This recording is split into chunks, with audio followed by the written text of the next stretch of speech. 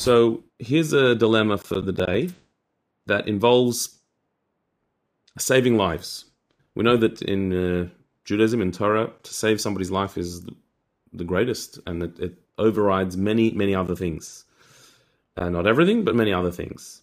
So I was asked an interesting question recently. Somebody asked, how much do you need to risk your own life to save somebody else's life?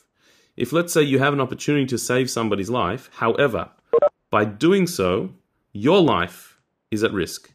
Are you obligated or even allowed to risk your own life to save somebody else's life? This is a fascinating and relevant question, particularly in a time of a pandemic and disease, where there are people whose lives are on the line, but being involved with saving their life may risk your life.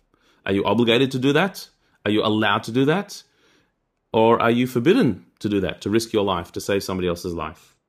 And so it would be in any situation. Let's say if you see somebody drowning in a rip out in the ocean. So are you allowed to jump in and save them? Obligated to, or not allowed to? By doing so, you're risking your life going out into the dangerous ocean. So is that a mitzvah, or is that giving up yourself and forbidden? So the halachic authorities have dealt with this, of course. One of the early ones was the Ridvaz. The Radbaz was a halachic authority, Reb Dov ben Zimri. He was in the Middle Ages. He writes that if a risk is not life threatening, it's risky, but it's not life threatening. So then you're allowed to and obligated to endanger your health to save somebody else's life. But he says that risking your life to save somebody else's life is what he calls misguided piety. You're being pious to save somebody else's life. Distinction. Sorry, is there any distinction between a yid and a non-yid when you're saving a life? Well, not necessarily. Sometimes there would be if it's Shabbos or these type of things, but generally speaking, no. We save any life, and any life needs to be saved. Even on Shabbos, where there's a doubt, you do the same. So no. Now, from the Radvaz, it seems we don't risk life. We risk health, but we don't risk life to save another person's life. That's what it seems to say. However, the Mishnah Brura, the Chavetz Chaim, says a little bit differently. He says that it's true you shouldn't put yourself in a potentially life-threatening danger in order to save somebody else's life, but you do have to calculate the situation very carefully, because sometimes, what does it mean that you're risking your life? Sometimes that risk is not as much as you think it is, and you may be overstating that risk in order to avoid the risk of jumping in the water. In other words, that guy, his life is definitely he's got no chance. If you don't save him, he's gone. However, you're a better swimmer. You not necessarily is the risk so much to you. And so therefore maybe you're overstating it and saying, well, I'm not going to risk my life to save him. You have to be very careful in the calculation, because it could be that your risk aversion is causing improper piety. That you're being righteous to save yourself rather than to save the other person. So he says almost the opposite. The Radvaz says that it's misplaced piety to jump in and risk your life to save another person.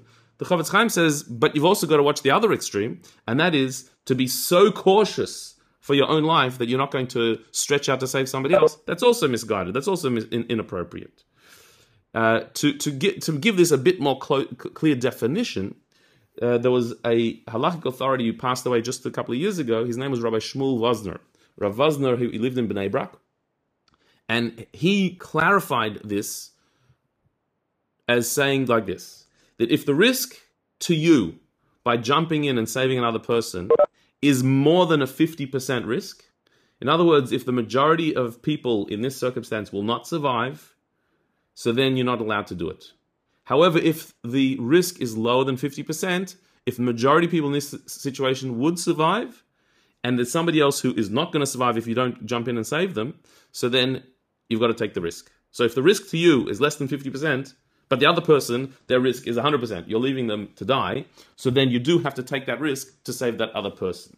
An interesting application of this would be to those in the medical professions or in emergency response. They are putting themselves on the line or in a place of risk all the time.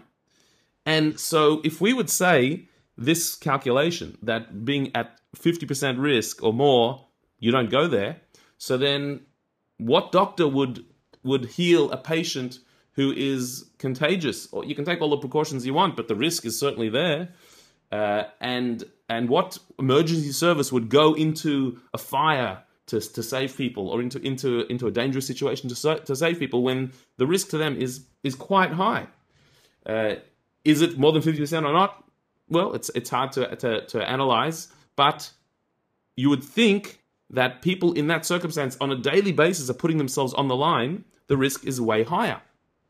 This was also dealt with by a modern halakhic authority, the Tzitz Eliezer, lived in Israel, Rabbi Eliezer Waldenberg, and he said that doctors have a higher level of responsibility to save lives because that's the job that they took. By choosing to be a doctor or a Hatzalah member, an emergency service person, a fire person, you have chosen a job that involves risk. That's what you're trained for.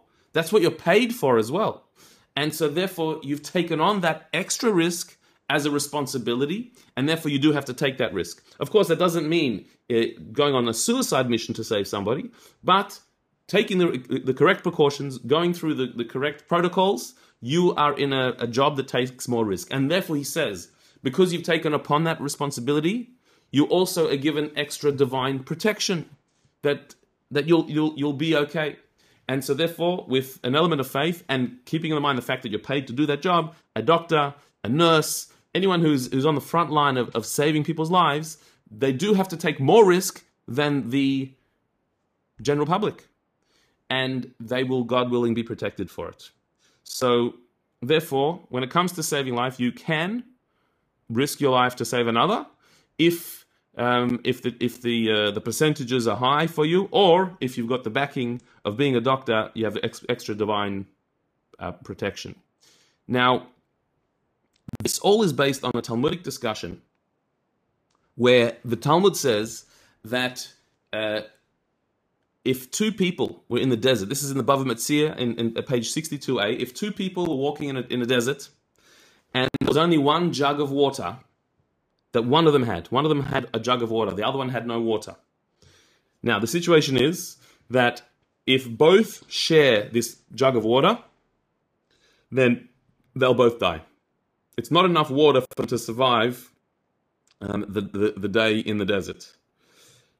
If one of them drinks, then that will allow him to keep walking and he'll reach settlement, he'll reach safety. But of course, by him drinking it, the other one is not going to make it.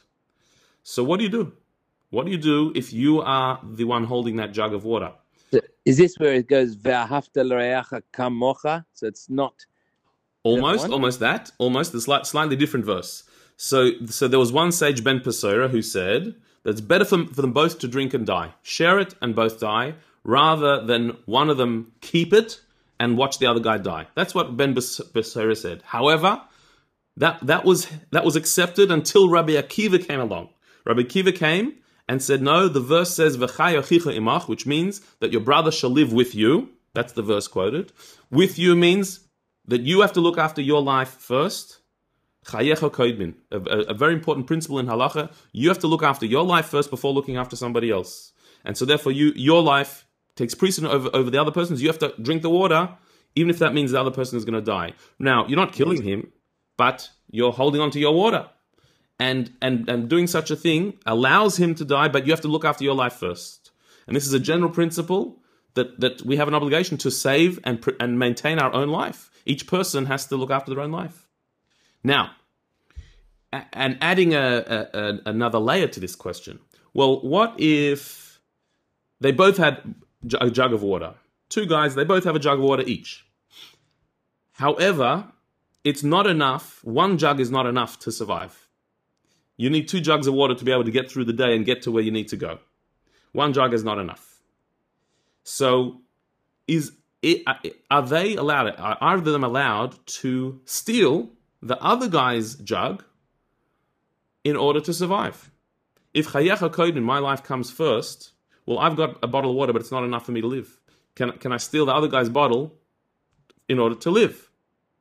Now, at first glance, one would think that you should be able to do that, because we know that for life, to save one's life, you can transgress other prohibitions. Are you allowed to steal to save your own life? Interestingly, the Talmud in Bava Kama says a statement that you're not allowed to save yourself with another person's property. Sounding like you're not allowed to steal to save yourself. However, the sages explain that as saying, meaning, you've got to buy it from them.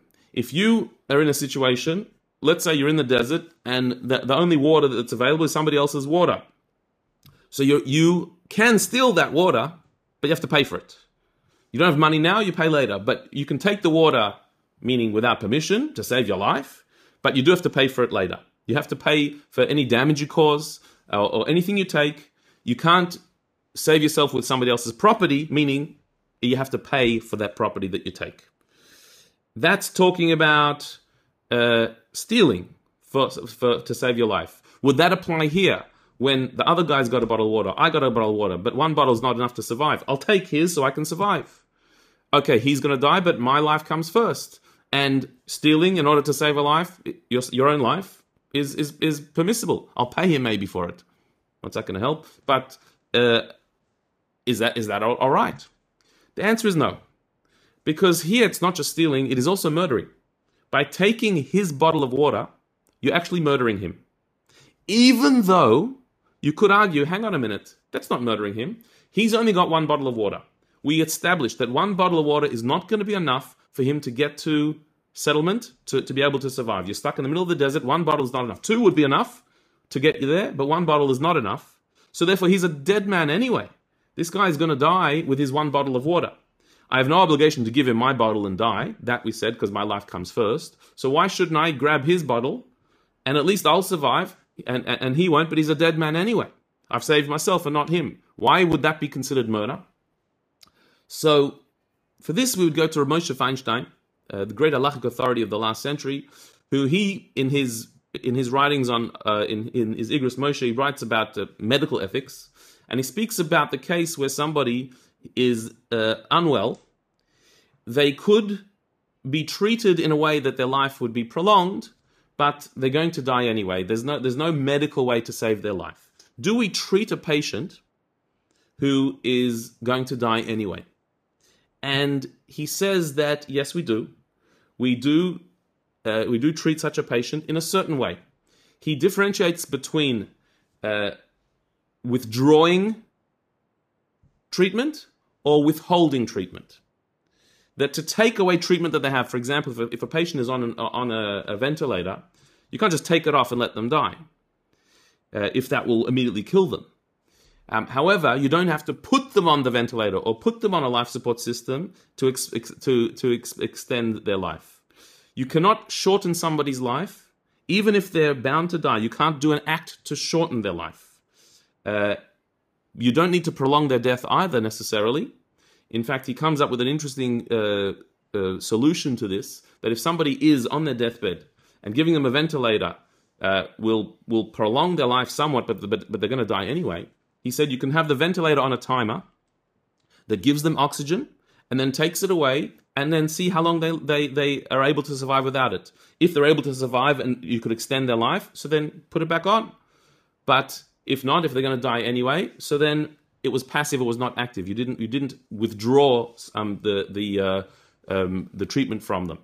And so the bottom line, what we get from here, from Rav Moshe Feinstein, is that even temporary life, even somebody who's not going to survive, but they're going to live a bit longer, you cannot take away the basic needs that they have in order to allow them to live even that short amount of time. And so here as well, when the two guys in the desert, by one of them taking the other guy's bottle, maybe he's going to die anyway, but you're quickening that death by taking away his bottle. You can't do that. You're not allowed to do such a thing. And so therefore, in such a case, where two guys have one bottle each, so then they drink their bottle, and they pray and hope, and maybe some miracle will happen, but you can't kill the other guy to save his life. He can't do such a thing. Those who are in the medical professions should be blessed with protection for the holy work they do of saving lives, and they should be successful in all that they do. Amen.